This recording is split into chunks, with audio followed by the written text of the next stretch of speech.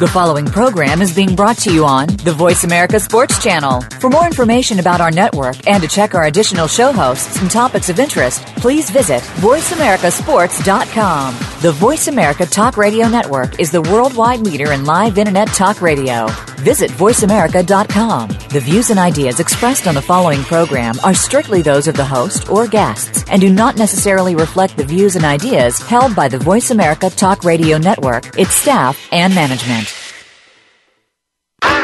Feel it coming in the air. Hear the screams from everywhere. I'm addicted to the thrill. I'm ready. It's a dangerous love affair. Can't be scared when it goes down. Got a problem? Tell me now. Only thing that's on my mind is who's gonna run this town tonight. Welcome to Kwamie Lassiters Sports Talk Radio Show Monday morning. 9 a.m. Arizona time. Alex Clancy in studio. Kwamie should be joining us shortly. He just got caught up in traffic on the way over. Woo! A lot has happened since we last spoke. NCAA tournament is in full swing. The Sweet 16 is set. Friday was a crazy day for basketball. We'll cover that some. This weekend might even be crazier.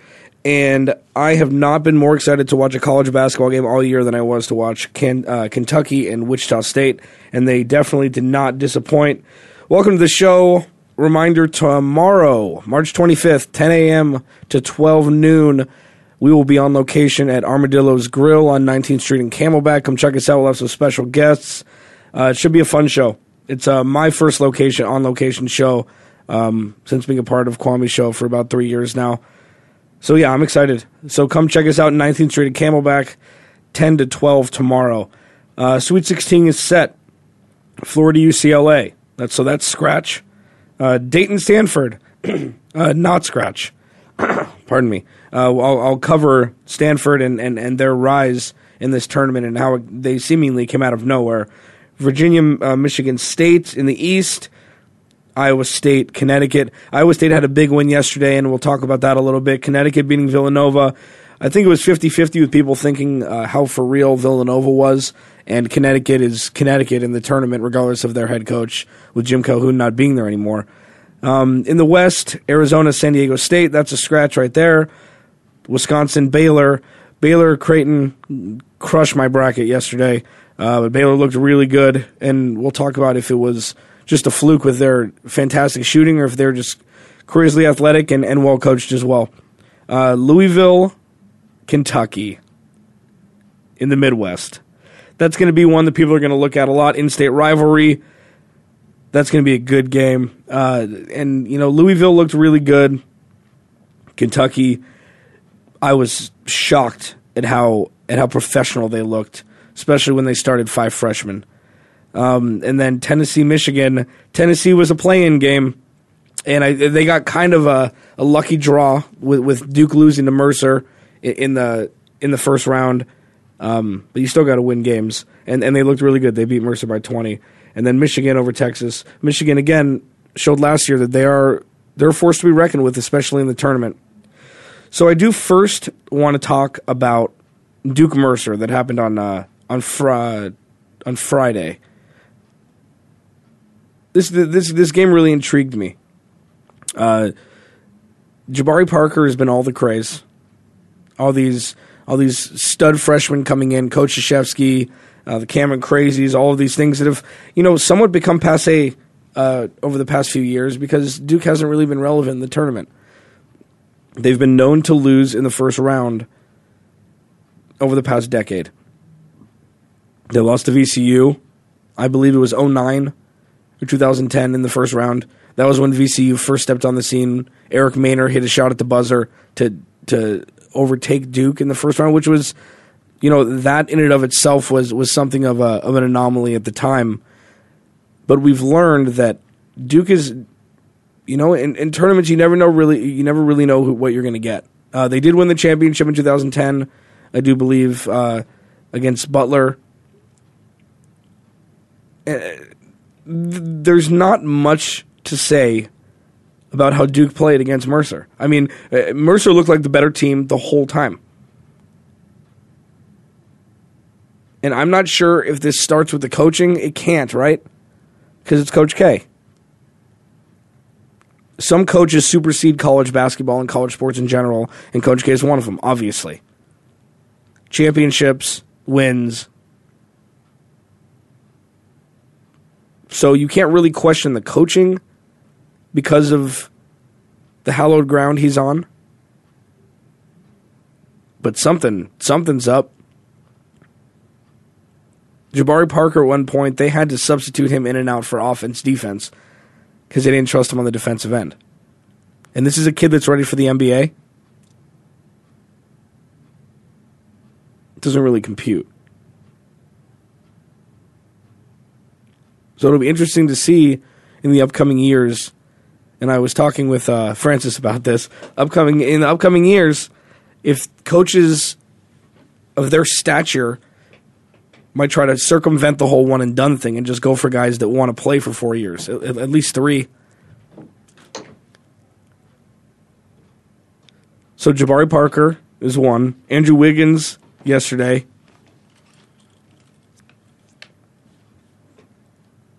Andrew Wiggins was 1 for 6 with 4 points and 4 turnovers in their loss to Stanford yesterday. So does that mean that he's ready for the NBA? It just doesn't make a whole lot of sense that these guys are the ones that people are looking at to be the number 1 and number 2 overall picks, yet they can't even lead their team to a win that they're supposed to win in the tournament.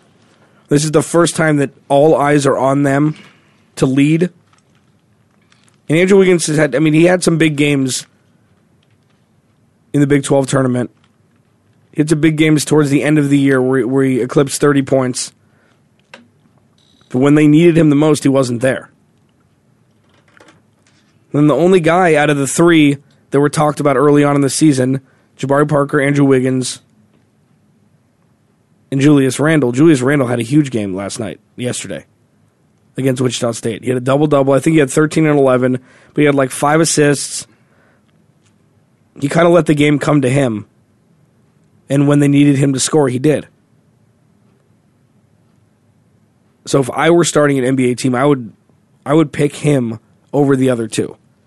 Because he's a rebounder. You know guys that are going to get double-doubles in the NBA because they do it in college.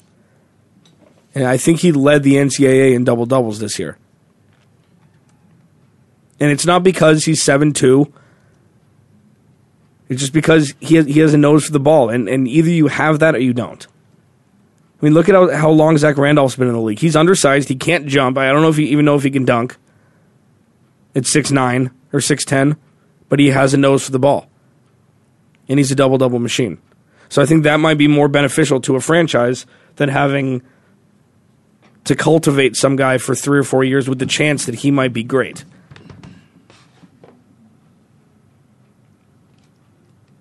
Kwamie Lassiter's in the studio now. Orange headphones now, huh? Yeah, like 14 different kinds of headphones. Well, so I gotta switch it up. I mean, I don't know how many people wearing these headphones. Although they're nice, I think Ryan did a good job of switching it up. They look good. They got the Voice America colors, but yeah, Voice America also has orange too on the TV side of things. Stanford 60-57. Let's get this out of the way now. What did you take away from their game against Kansas? Well, they made that run. Well, they had enough of the lead in the final minutes. I should say the final minute. Kansas tried to make a run with those 3-pointers, those big 3-pointers coming down. I think when on the last possession Kansas had, it went to panic mode when they had plenty of time. They took a shot that was rushed. You still had 1 second on the clock, and in the final seconds of a game, that's a lot of time to get your shot off. But I think Stanford played real well, obviously, to win that game. They had looked more intensity. They did some things to Wiggins. Wiggins having these big games all through the season, and only to amass 4 points was I don't know what you account to that. I think you got to step up in big moments.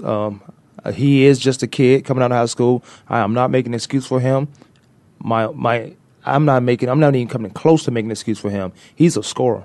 You got to hit more than 4 points in a big game. But that doesn't say anything to me about Wiggins that he should stay in school. You have a choice, you have options, make the best one for yourself. Stanford, congratulations, had a great game. They move on to the Sweet 16. Do you think that this will hinder NBA franchises from drafting him as high as they would have? I don't think so.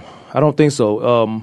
If you're building a team and you need some scoring, you need some points, that's the first game we ever seen him hit under 4 points. I think it might have been his second one in his first year of University of Kansas, his second one. But then he bounced back and he just became a double-digit guy.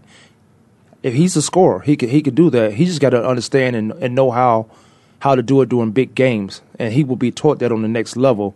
I would like to see him stay at Kansas only for my selfish reasons, but he would be taught and he would be put in positions by professional coach. And Bill Self did a great job over there with him, getting them better and better each game, each week.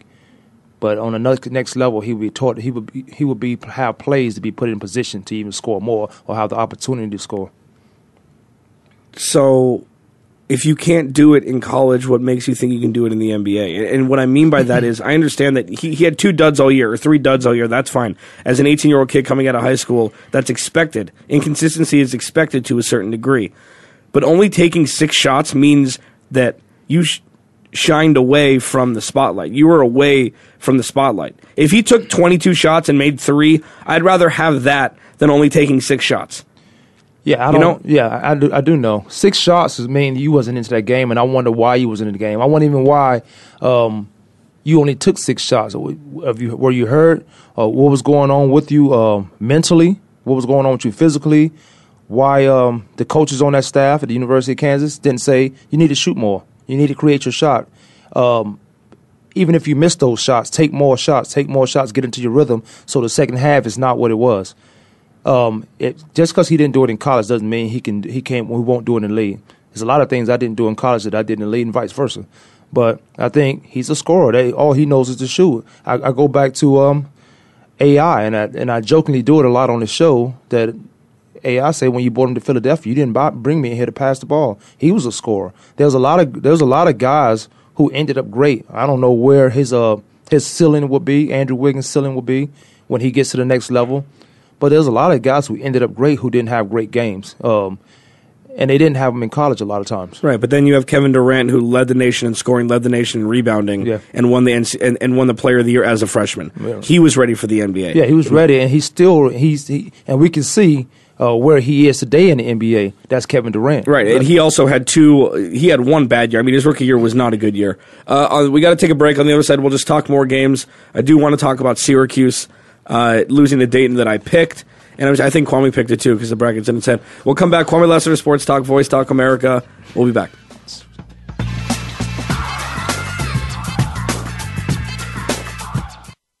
We're making it easier to listen to the Voice America Talk Radio Network live wherever you go on iPhone, BlackBerry, or Android. Download it from the Apple iTunes App Store, BlackBerry App World, or Android Market. The Sports Mavericks Show redefines the elite athlete by bridging the gap between parents, athletes, and the community. Host Ida Moyer, a.k.a. the Oprah of Sports, brings to the Voice America Network original programming, balancing the pursuit of academic excellence and sports participation. The Sports Mavericks Show airs every Tuesday evening at 5 p.m. Pacific Standard Time, 8 p.m. Eastern Standard Time on the Voice America Sports Channel.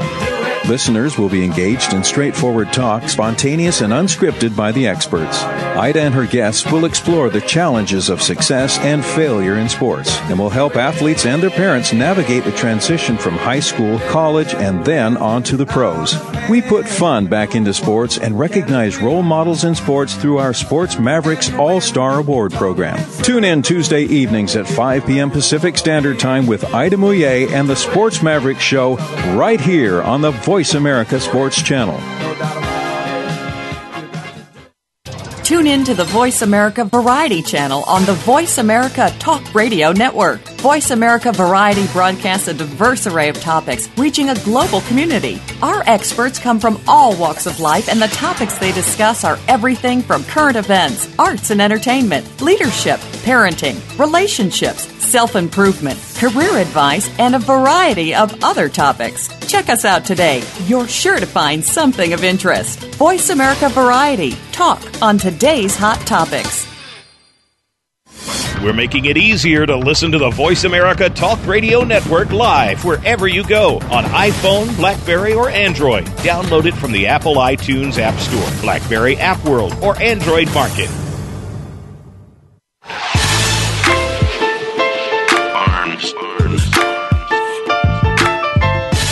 Welcome back to Kwamie Lassiters Sports Talk. Alex Clancy in the studio. I appreciate you, Alex, covering my back. I was in traffic. Man, try to get on the railroad. I try to leave at a certain time to make it right, to get here on time. Well, not to get here on time, but I leave 30. What's the goal? Well, the traffic is 9 o'clock. I mean, at 9 o'clock, it should be good. It should be great, I should say. At 8:35, it should be good enough to keep it moving. There's an accident on the railroad. It's always an accident on the railroad. People leave on time. Buy yourself some time. Don't worry about when I leave. Just you leave on time so I can get to the studio on time. we were talking to Andrew Wiggins, not just Andrew Wiggins, but NCAA. I just lost the $1 billion yesterday when Kansas lost. I was in mourning for 12 hours. I'm good now. I feel good about talking about basketball now. You know, when your team loses, you just get into a point where I don't want to see any more sports. But there was a lot of great games. The Kentucky game, the Shockers. I say the Kentucky game, but Kentucky in Wichita was a shocker. There was a North Carolina, Iowa State, another good game. I watched a lot of games, even though I didn't want to watch them after Kansas lost. But when they lost that game, I lost my $1 billion, and I didn't want to look at basketball for a while. Now that everything is open, and now that with these teams losing and these teams winning, is there any Cinderella teams in there that can possibly come up? Have you looked at your bracket thoroughly enough where you see there's a Cinderella team? Because Stephen F. Austin's just lost. Well, maybe is it Dayton? Is it Dayton? Tennessee could be a Cinderella team in theory. Tennessee who? Tennessee, the Volunteers. That's not yeah, well, why? Because they played a play-in game. Just because we've heard of the team, we've heard of the school, doesn't mean they're not a Cinderella team. That don't make the Cinderella team is one of the ones we know of. You know what? It's crazy to think. I think Kentucky would be a Cinderella team if they made the Final Four. And what I mean by that is Kentucky who? Wildcats? Yeah, and the reason why I say that is because they start 5 freshmen. Okay, there's no Anthony Davis on that team when they won the championship. Michael Kidd-Gilchrist, they had the number 1 and number 2 overall pick that year in the draft from the same team. And what I mean by that is college basketball, the good teams are getting worse and the worst teams are getting better. So Kentucky's just kind of in the middle, and you don't really know what's going to happen. They beat probably the number 1 overall seed of what they should have been, in my opinion. Wichita State. Yeah, and they played them tough, but they also you could see the Wichita State was running an offense that at first, and I posted this on Facebook and felt like an idiot afterwards, that Wichita State was running them all around. They didn't know what was up and what was down. And because the offense, there were so many picks set, there was so much movement that Kentucky wasn't really used to, and then, boom, they just turned it on, and it was polarizing with how they played. They played great the first 8 minutes and great the first 8 minutes of the second half and kind of held on. And I don't know. I mean, if they beat Louisville, that would be an upset to me.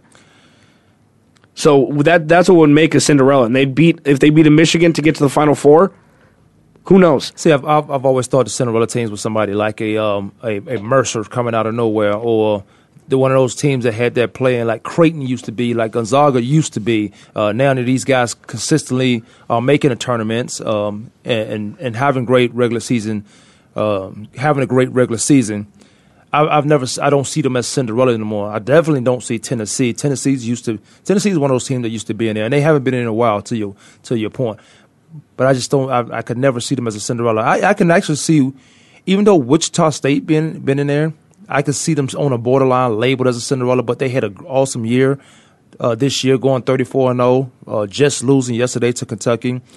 I can never see I don't know, in this Kentucky and Louisville game, this backyard brawl they're about to have, I don't know if this will be an upset or a surprise victim, whomever wins this game, because these teams have played each other quite a few times, every year, probably 2 or 3 times.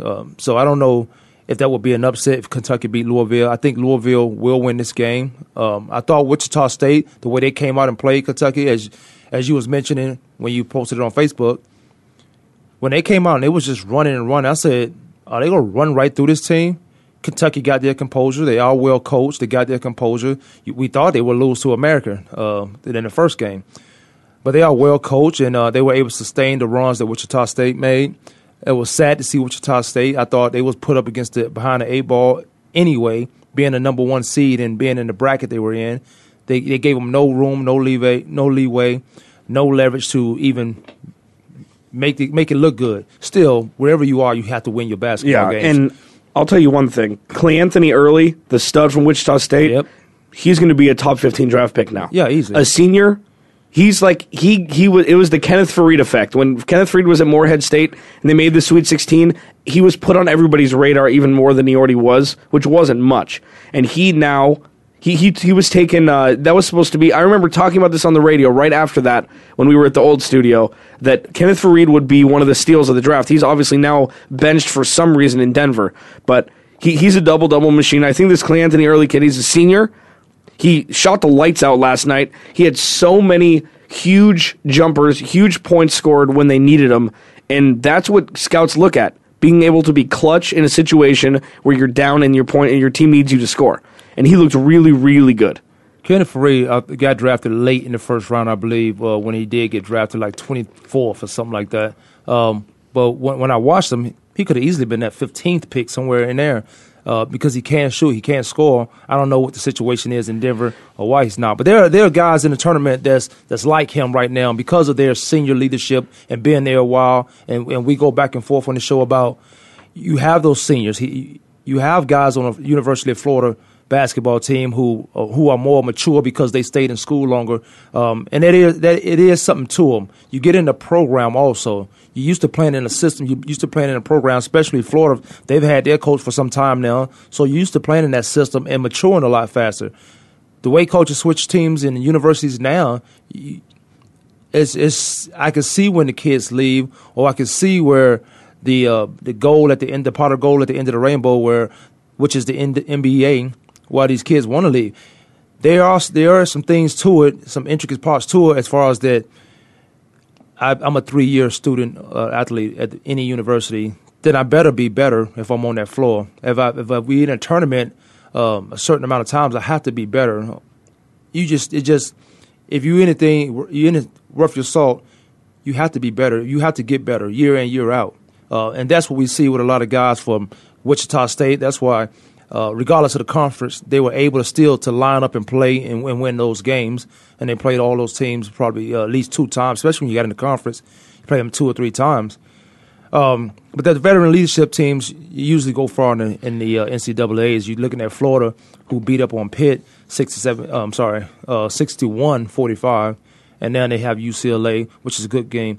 In the teams now, I did say ASU will end up losing, but U of A and San Diego State, I had that matchup in my head. But I did have San Diego State winning. I don't know now. I think Arizona State and Michigan. I'm not discounting University of Virginia. And it looks like Florida also. Looks like Florida. Those are the teams that just going to be in one of those teams got to be in the finals. Not because they ranked number 1, because of the role they have in front of them. Yeah, I mean, and you look at the South. There's no Florida and UCLA should be a great matchup. Stanford and Dayton. Stanford will probably win that game. But who's to say? You pick Dayton. Didn't go in the Elite Eight. Dayton is that team. Dayton would be the Cinderella team. To my question, they would be the Cinderella team because how they came in here beating Ohio State. That would be my Cinderella team if they were to get down to that Final Four. Yeah, but I do think above all, every game that was played, the most detrimental one to the school is the Wichita State game. And I say that because nobody expected them to win anything except for the first game this year, and it happened. You know what? Because all these other teams will be fine. They're going to get big recruits. They're going to get all these things. It doesn't matter. Duke's always going to be in the top 5 to start the season. Syracuse is going to be in the top 5 to start the season. Wichita State might be 17th or something next year to start the season. No way. You don't think so? I don't think so at all. After a second-round loss? I wouldn't think so. Or a third-round loss, technically? Wichita State came in and played ball this year. That's sightseeing. They came in and played ball. I don't think – here's what happens. After losing to a Kentucky team, I'm losing to one of the better teams in the tournament, regardless where they put Kentucky. We debated. We had problems with what team was 8 and what team was 9th. Like, how you put this team in this 8th spot, how you put them in this second spot after you lost 9 games. we had problems with the brackets anyway, or concerns, or debates about it. But I think Wichita State will be fine. I think Wichita State be in the top 10 coming into the season next year. I hope so. But it's two things going to happen. They're going to get good recruits. They actually have guys on their team that none of those big schools really pushed hard on. But they was able to stay together longer at Wichita State as opposed to coming out in their first or second year. So that made them a veteran, more mature team, a team who've been through some adversity, and they've been through it together longer. That's one thing that's going to happen. Another thing that could possibly happen is that they are Wichita State. They could move into a tougher conference. Creighton was within that conference. Creighton moved into a division, a bigger conference. So Wichita State possibly can do that. So there's no being misconstrued about we don't play anybody, and then when we get to the dance, we lose to a team who's Kentucky, that's bigger and more consistent, that's been there time in, time out. Or Wichita State just stays there and they learn from experience. Yeah, I just wonder when the time will come, if ever, if a blue chipper in Kansas chooses Wichita State over University of Kansas. Yeah, I mean, and I don't know if that will ever happen, but I think that any time more than now, I don't think there is a time more than now where it would happen. Right after this year, you have these kids coming out of high school that want to go pro. That want to go to Wichita State and play in a different system than Rock Chalk Jayhawk. I don't know if that'll ever happen. I hope it does, because I hope that there will be another in-state rivalry. Kansas State and Kansas isn't an in-state rivalry because Kansas State isn't relevant. I'll tell you a guy who did it, Galen Nickerson. Galen Nickerson, we call him Skip Nickerson. He ended up going to Butler for a year, but the guy was like, you would think if you watch him play, you would think, is he the next Jordan? I think Galen was probably 6'1", but had the ball on the yo-yo. He did everything that you can possibly do with the basketball, score, defense, from Wichita, and he goes to Wichita State. Everybody in the country want him, but he goes to Wichita State. Some guys are just more comfortable staying home. Some guys, as you were saying, alluding to, as far as why would I choose Wichita State when I can go to University of Kansas, that's more of those guys saying, well, I want to go pro, but they won't let me go right now, so I'm going to go to University of Kansas, get this exposure, and get out. If I go to Wichita State, there's a good chance that I might have to be there 2 years because my stock dropped. And I think a lot of these kids think that, especially when they, again, like I mentioned earlier, when the pot of gold is at the end of the rainbow, when they can see, or when they already destined to, in their mind, that they're going to play pro or want to go pro, and that's the best way to do it. You go to one of those schools, Kentucky, who let you go out early. Yeah, but that isn't always a positive thing. You could be exploited for all of your deficiencies in a bigger school, and they could get overlooked at a smaller school because they look at your numbers and look at where they carried your team. Yeah, but that's true. But I see a lot of guys going to these schools that can let them be one and done, don't play defense. They go there because of their offense, and that's AAU right there. Yeah, and not to bash Kentucky because the program is what it is. The NCAA's are what it is, and it's allowed. But a lot of these guys, I've seen Kentucky also sit some of these blue chippers down, and maybe they averaging 10 points, but make them stay a year. Not make them stay, but they don't have that exposure to their head coming in, and they end up staying Eric Bledsoe, Marcus Teague. I mean, there are a lot of guys that are right. Well, Eric Bledsoe, I guess, is an exception to the rule. But you have a couple guys that were freshmen that now are just sitting on the bench. Marcus Teague's in Chicago, and you think it wouldn't have helped him to stay one more year, and his draft stock would have raised, and he would have got paid more if he would have waited a year. I think it would help a lot of those guys to stay one more year, but I'm glad they have the option to leave if they want to. Kwamie Lassiter Sports Talk. Alex Clancy in the studio. We're going to take a quick break, and we're going to come back. We're going to talk some more basketball, get into some other things. The Suns came back from a win, so we'll be right back after this.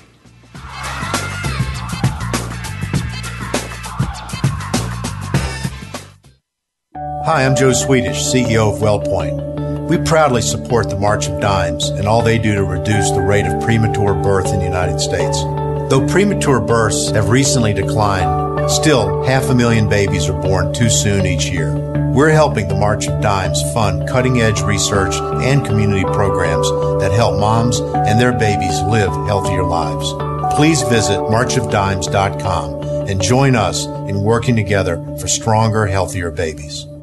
If you think you've seen online TV before, let us surprise you. VoiceAmerica.tv is online now. The leader in live internet talk radio has done it again. Multiple channels, a state-of-the-art viewing experience, live and on-demand programs streaming 24 hours a day. It's exactly what you want, when you want it. VoiceAmerica.tv. From health and wellness to business, sports, and everything in between. Discover our new world. Visit VoiceAmerica.tv now and experience the future of online television. VoiceAmerica.tv. What's going on behind the scenes with your favorite Voice America show or host? For the latest news, visit the iRadio blog at iradioblog.com.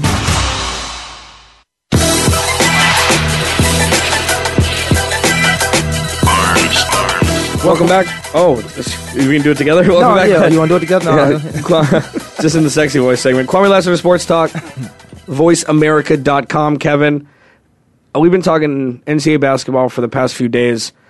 Yesterday was an interesting day. We just talked Wichita State, Kentucky. Really quick, Iowa State Cyclones beat North Carolina yesterday without their best player, who broke his foot, I believe, in the previous game. And they just came together. I was not expecting this to happen. I thought North Carolina, with Mr. Page over there and Roy Williams and their history and their experience, would be able to supersede Iowa State. But Iowa State held tough with them, even though they went down a couple times by 7, 8, 9 points. And they were just resilient. They hit a bunch of big threes, and that's what Iowa State's been known for, is their outside shooting. But they had this kid, DeAndre Kane, another senior, 24, 10, and 7. And he ended up making the layup with 1.6 seconds left at the end of the game that ended up being the game winner. There was a little controversy towards the end. North Carolina got the ball in, made it past half court, called timeout, and they were checking to see how much time was left on the clock. How the play started was the clock wasn't started right when the ball was inbounded. I think it was about a 0.5 second difference from when the ball was actually inbounded to when the clock started, and then ended up that when the refs looked at the time clock, that the game was actually over when the time was the timeout was called. You know what? Before you finish that, I think that's unacceptable. You there to do a job, keeper. Stop watching the game, and you should be watching the game more thoroughly than you are. The guy's taking the ball off, the clock never starts. And it came down to a controversial finish, as you see. Could have been a North Carolina fan that was doing the clock. Possibly. I mean, all these things are go into play. Just conspiracy. It goes into play, but it's just like you got to watch the game and be fair. You cannot be a bias when you're watching the clock. You can't be biased about I'm a North Carolina fan or I went there. It's kind of like boxing. You don't know where these judges are from or who these judges like or who's been paid off to do what. Right. So I think it's unfair to the kids, but you got to start the clock on time and give them the benefit of the doubt. The referees did a good job when they looked at the film and saw that the clock wasn't starting, and when that kid did call a timeout, then that just subtracted the time from when he got up the court. And what would have been worse is if the kid shot the ball from 35 feet like he should have instead of calling time and made it, and then they would have had to look at the clock and realize that would have been worse. Number one seeds besides Wichita State all took care of business. Arizona won by 23 against Gonzaga. Virginia beat Memphis by 28 or by 18. That's fine. I'm surprised that Virginia is playing as well as they are. Why is that? Well, just because I watched some film on them and I see their roster and everything. I just didn't know. Memphis is supremely athletic, and we know that, and they have been ever since Calipari was there. But they're handling their business, and it'll be interesting to see what happens when they play Michigan State. Like this is the tester for both schools because Michigan State is fully healthy. They've had 2 pretty easy games. Michigan State gave them a little run for their money towards the end, but usually the more veteran, more experienced team will get to the finish line first. Virginia, Michigan State. This is probably the game that I'm most excited to watch out of all of the 8 that are in the Sweet 16 because I chose Michigan State to win the championship, and as most of America did. But Virginia, I wonder if they're the underdog as the number 1 seed. Well, you can look at that. That's more of when you say that, I'm thinking Wichita State, a number 1 seed, but an underdog. We can go into the Wichita State in the bracketers and all that, but again, at the end of the day, you have to win your games. Virginia has been playing well all year, but you go to if they were tested or not, as opposed to was Wichita State tested throughout their season, their conference, and their games. Virginia Tech I'm sorry, University of Virginia, the Cavaliers. Yeah, ACC. They were tested. They got Duke, North Carolina, Syracuse, and twice, 3 times. One of them plus the ACC championship. You mentioned something about Syracuse, and I get back to Virginia real quick.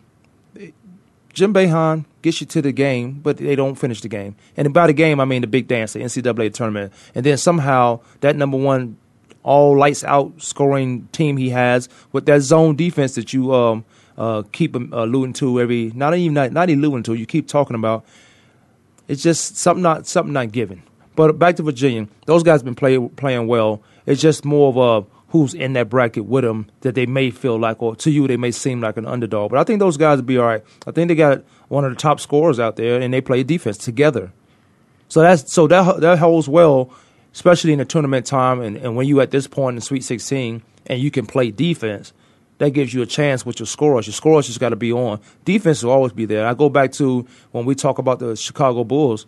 There's nobody who's going to score over there. I can't picture the scorers over there, but the Chicago Bulls win games. But what Thibodeau does over there is it's a defensive mindset team. You're not going to come here and score defense. When we win this game, we're going to win on defense. And the absence of Derrick Rose in Chicago, these guys have been doing it from a defense. And I think that's what University of Virginia does defensively, but they do have scorers over there. Yeah, I mean, and Michigan State on the other side is they're used to winning 46-44. Like, that's how Michigan State wins. That used to be Big Ten basketball. Yeah. Is not scoring a lot of points and playing defense and playing as a team and having guys stay for more than 1 year. And I think that Michigan State, they can win any way. They can obviously win when they score in the 90s or 80s, and they can win when they score in the 50s. So I truly believe that Michigan State is the best team still alive. Offense can go away.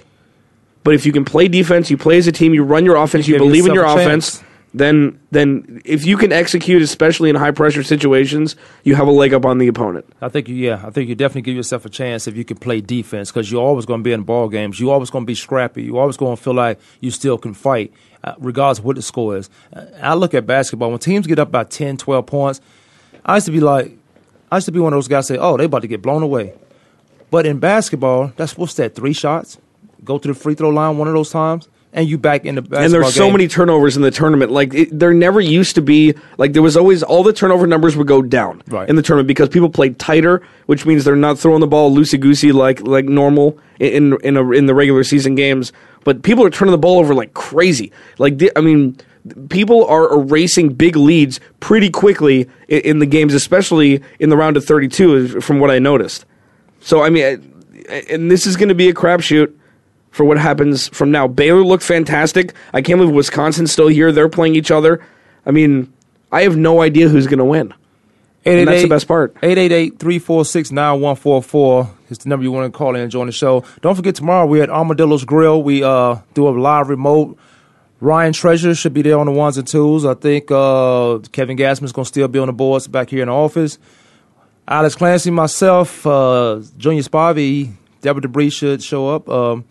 We'll have a few other guys calling in where they say they can. If they can make it, they're going to come drop by and do a segment or two, talk about a little bit of their knowledge of what's going on in their endeavors of outside of the sports world. Come on down and have a little fun with us for 2 hours. 888-346-9144 if the number you want to call in. Alex. I got a question for you. And I noticed this midway through yesterday. It was just kind of an epiphany. Most of the upsets that have happened over the course of this tournament happened in the morning. Do you think that that's the great equalizer, that you're not playing on a Saturday at 12:30 or 1 o'clock like you normally would, or a night game during the week? Do you think that playing at 9:15 in the morning helped Dayton twice? You know, like these games, East Coast teams that have at least a 2 hour. It's just different. Your whole regiment is different. Mercer beat Duke first game in the morning. Like, do you think that might be an equalizer for these better schools that are just out of their comfort zone? I remember playing in basketball tournaments when I would travel, and we'd go and I'd have to play at 9:30 in the morning, and we wouldn't be on our A game because it's not the normal time to play. It's cold in the gym. It just feels different. You don't get to go through, have your breakfast, have your lunch, go through a shoot around, like do everything that you've been accustomed to do, that you've been conditioned to do throughout the whole year. Do you think it makes a difference? And it seems like it has, because all the big upsets happen in the morning. Yeah, or it could be a non-factor. Except for one thing, because I remember we used to do games like that too, especially in college, or depending on where you played, or Arizona, it except for this, that everybody has to play in the morning also. Not everybody is a morning person, so you got to get the whole team up and ready to go, especially coaching-wise. But it has something to do with it. It has something to do with it when you're used to playing. The great coaches will adjust their practice to the time, so the body-wise for the players who are on a West Coast or those guys on the East Coast, when they come, you got to get up early because of West Coast time. That might benefit you because your body is used to getting up 2 or 3 hours earlier than we are, or people are on the West side, on the West Coast, and vice versa. Practice a little later or practice a little earlier to adjust to the East Coast times. But you will have to do that for all the tournaments. You know, as you win games, after you win your second game, you move into another city, another part of the region. In Midwest, you might be. I know Arizona had some games early, right? Early, depending on the region, you are moving, so you could be doing that all NCAA tournament. But that does have something to do with it. It just comes down to the coach of how he or she adjusted their practices to accommodate these guys' body and their mental clock, so everything still moves forward with this. So that was a good question. I was at Dave & Buster's last night playing the little basketball shooting game, and it just kind of dawned on me that all these games. I mean, I don't think Arizona's had an early game, to be honest. I think they've played all the late games because that's in the West Coast. You're the number one seed, you get the best times. Mm-hmm. I mean, it just would seem that would be true. I just remember Dayton, Duke. Dayton losing, Duke losing.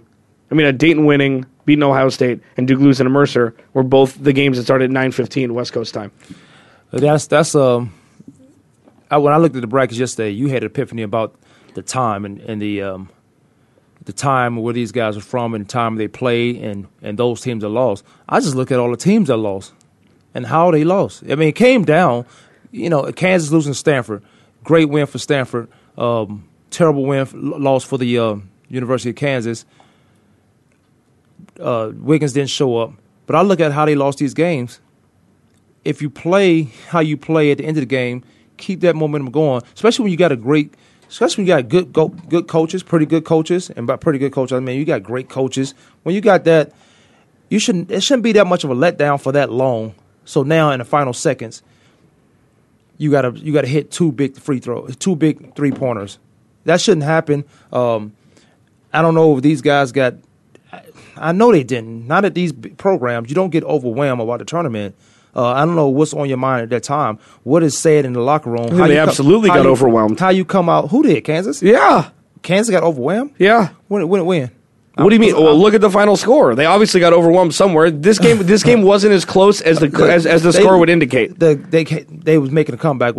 My point is, how do you get that far back? Because it was looking like that way most of the game. They were about down by 7. They were down by 8. 8 was probably the largest lead Stanford had in that Kansas game. But why they was never able to just take that lead and start running with it. I know most coaches strategize or they play that chess move. They fill this team out. What I just mentioned, 10, 12 points in a basketball game on any level is not a big lead. If you have a good coaching staff, a pretty good coaching staff, and you strategize and fill this team out, now you know what to run against them because they're not going to change. Stanford haven't been there since, 2008? And they're there. Kansas have always been that team. If they don't win it all, they're out in the first and second round. I don't think they got overwhelmed. I just didn't see that as I watched the game. But I thought those big free throws at the end of the game, and then they panicked, and they got overwhelmed and panicked on that last shot because he had time. He had time to either get a shot or get fouled at 3-pointer and get to the line and hit 2. That's why you don't put your life hands in the hands of a freshman. That it was unproven. I mean, Andrew Wiggins, I guess, is proven. He at this had no choice because he was the only one that was shooting it. No, I'm talking about the freshman who shot. Who hit the last shot. Yeah, the little kid. Yeah, but who hit the 2 threes to keep them in the game later within the last 2 minutes. All right, let's take a break. Let's take a quick break. We come back. We talk some more. Kwamie, Lassiters Sports Talk, Alex Clancy. We'll be right back.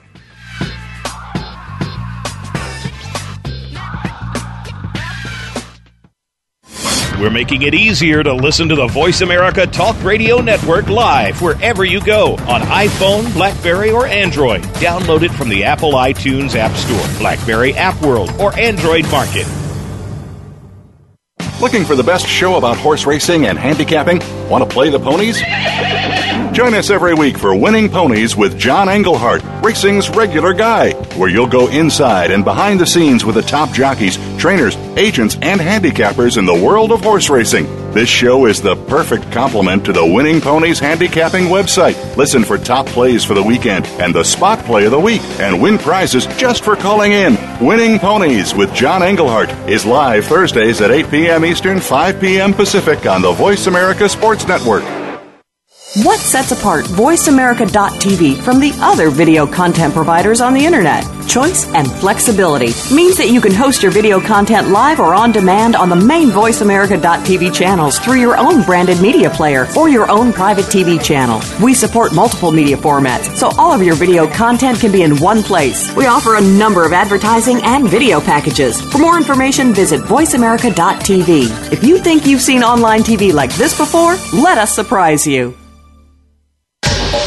Get the news on our shows and other happenings by following us on Twitter. Find us at VoiceAmericaTRN or twitter.com/VoiceAmericaTRN.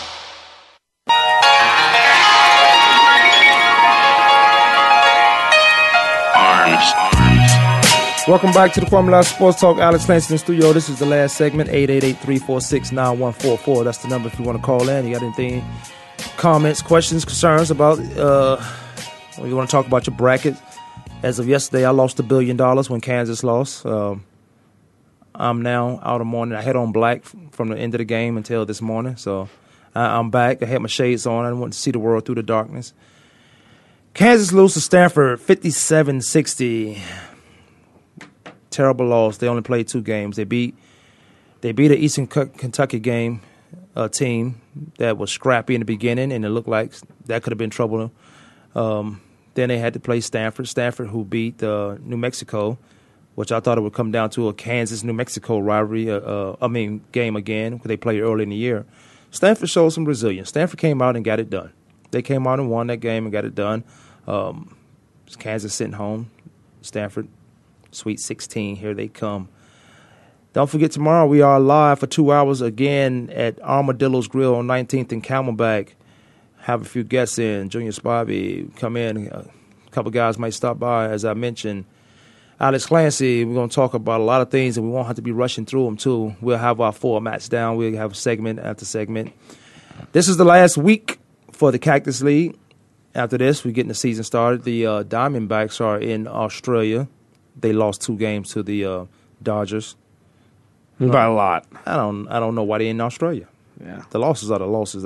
It's such a long season. That's 882, 200 games, 220-something games, really, when you count from Cactus League or the spring baseball season all the way if you reach to the World Series. It's a lot of games. So 2 games is not a big deal. Being in Australia is a big deal. I don't know why you had to go. It'd be fun. Yeah, it would be fun to go, but I don't want. When I come back, even the Dodgers, who's beating up on the Diamondbacks right now in Australia, even when they come back, I don't want the season to have to catch up and lose 2 more, 3 more games trying to catch up from getting back there because the season's going to start. Yeah, I mean, I'm interested to see what happens with the Diamondbacks. I mean, this is going to be a tough year for them. It's like the Cardinals. You know, you're in a really, really tough division. You have San Francisco, who's always there. They had kind of a down year last year, but you have San Francisco that's always there. And, I mean, the Dodgers. You have 2 of the toughest teams in the National League in your division. They need to win games. They need to win close games, which is what Gibby ball is all about. Small ball, winning 1-run games. That's the key to outlasting some of these teams that are better than you talent-wise. Patrick Corbin, boy, I hope he doesn't have to have Tommy John surgery. I don't believe that it's come out that he has or has not yet. So, I mean, we'll keep an eye on that because he's your ace. If he has to have it, he need to get it done. I know he'll be getting second and third opinions, and rightfully so. Is this his second one? No. This is his first one. Yeah, I know a lot of guys, not only Patrick Corbin, but there's some other guys around the league who's probably going to have Tommy John surgery this year, and some of them this will be their second one. Mm-hmm. So again, that goes back to, okay, now you have this situation with the Tommy John surgery. It's been in the game. But now you can ask these guys, how did they work out? What was their off season? Even just to make the treatment and the rehab and of the surgery even better, because you got information of what these pitchers are doing and their workout. So you gather that information up and you say, well, if you're a pitcher, stay away from this. Because you have other pitchers who have, you have a cause, you have a controlled substance. You have other pitchers who probably didn't do a certain thing as far as working out. Maybe that's curling, or maybe that's shoulder presses and those stuff. You have to strengthen it up.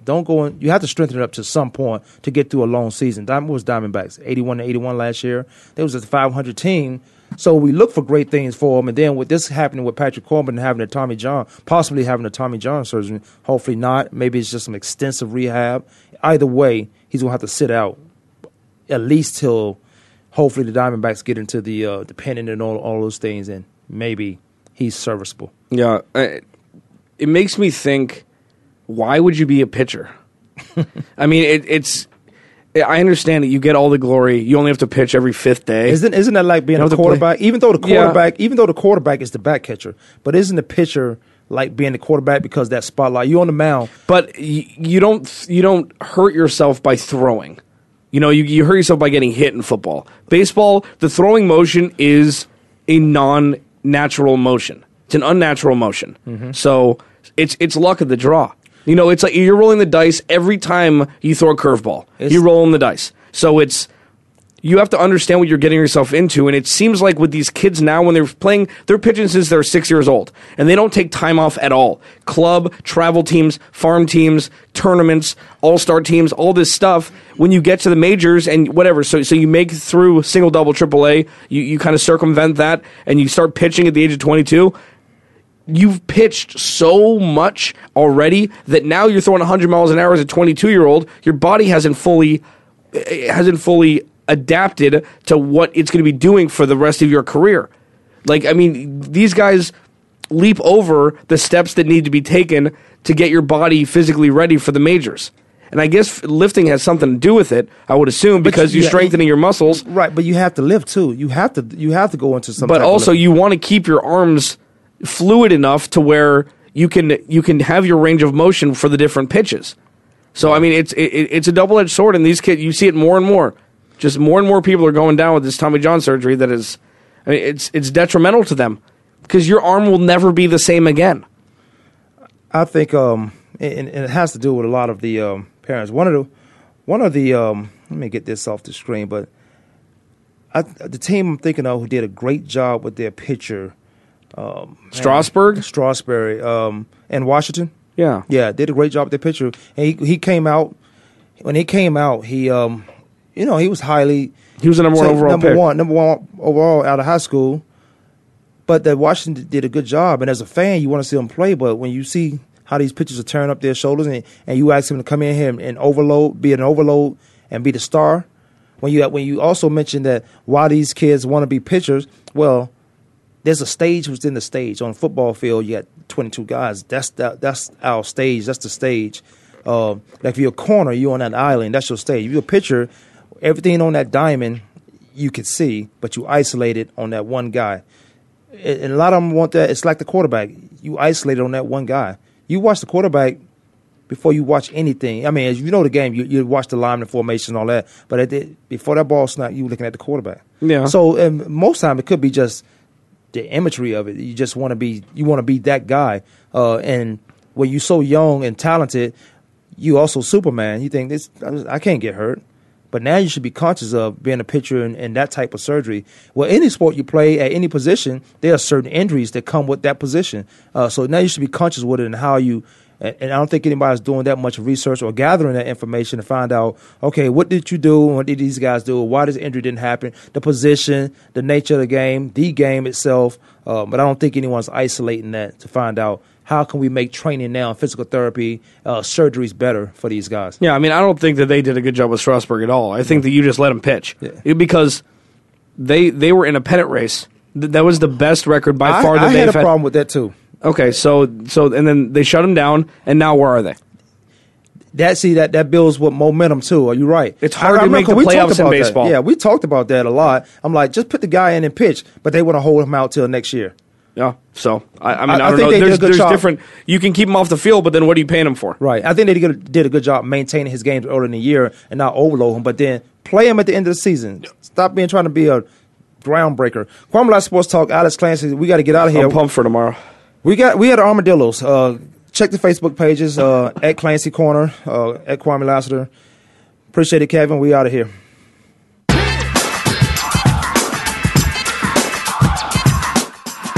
Thanks for tuning in this week. Join us every Monday, Tuesday, Thursday, and Friday at 12 noon Eastern Time, 9 a.m. Pacific Time for another edition of Kwamie Lassiter's Sports Talk on the Voice America Sports Network.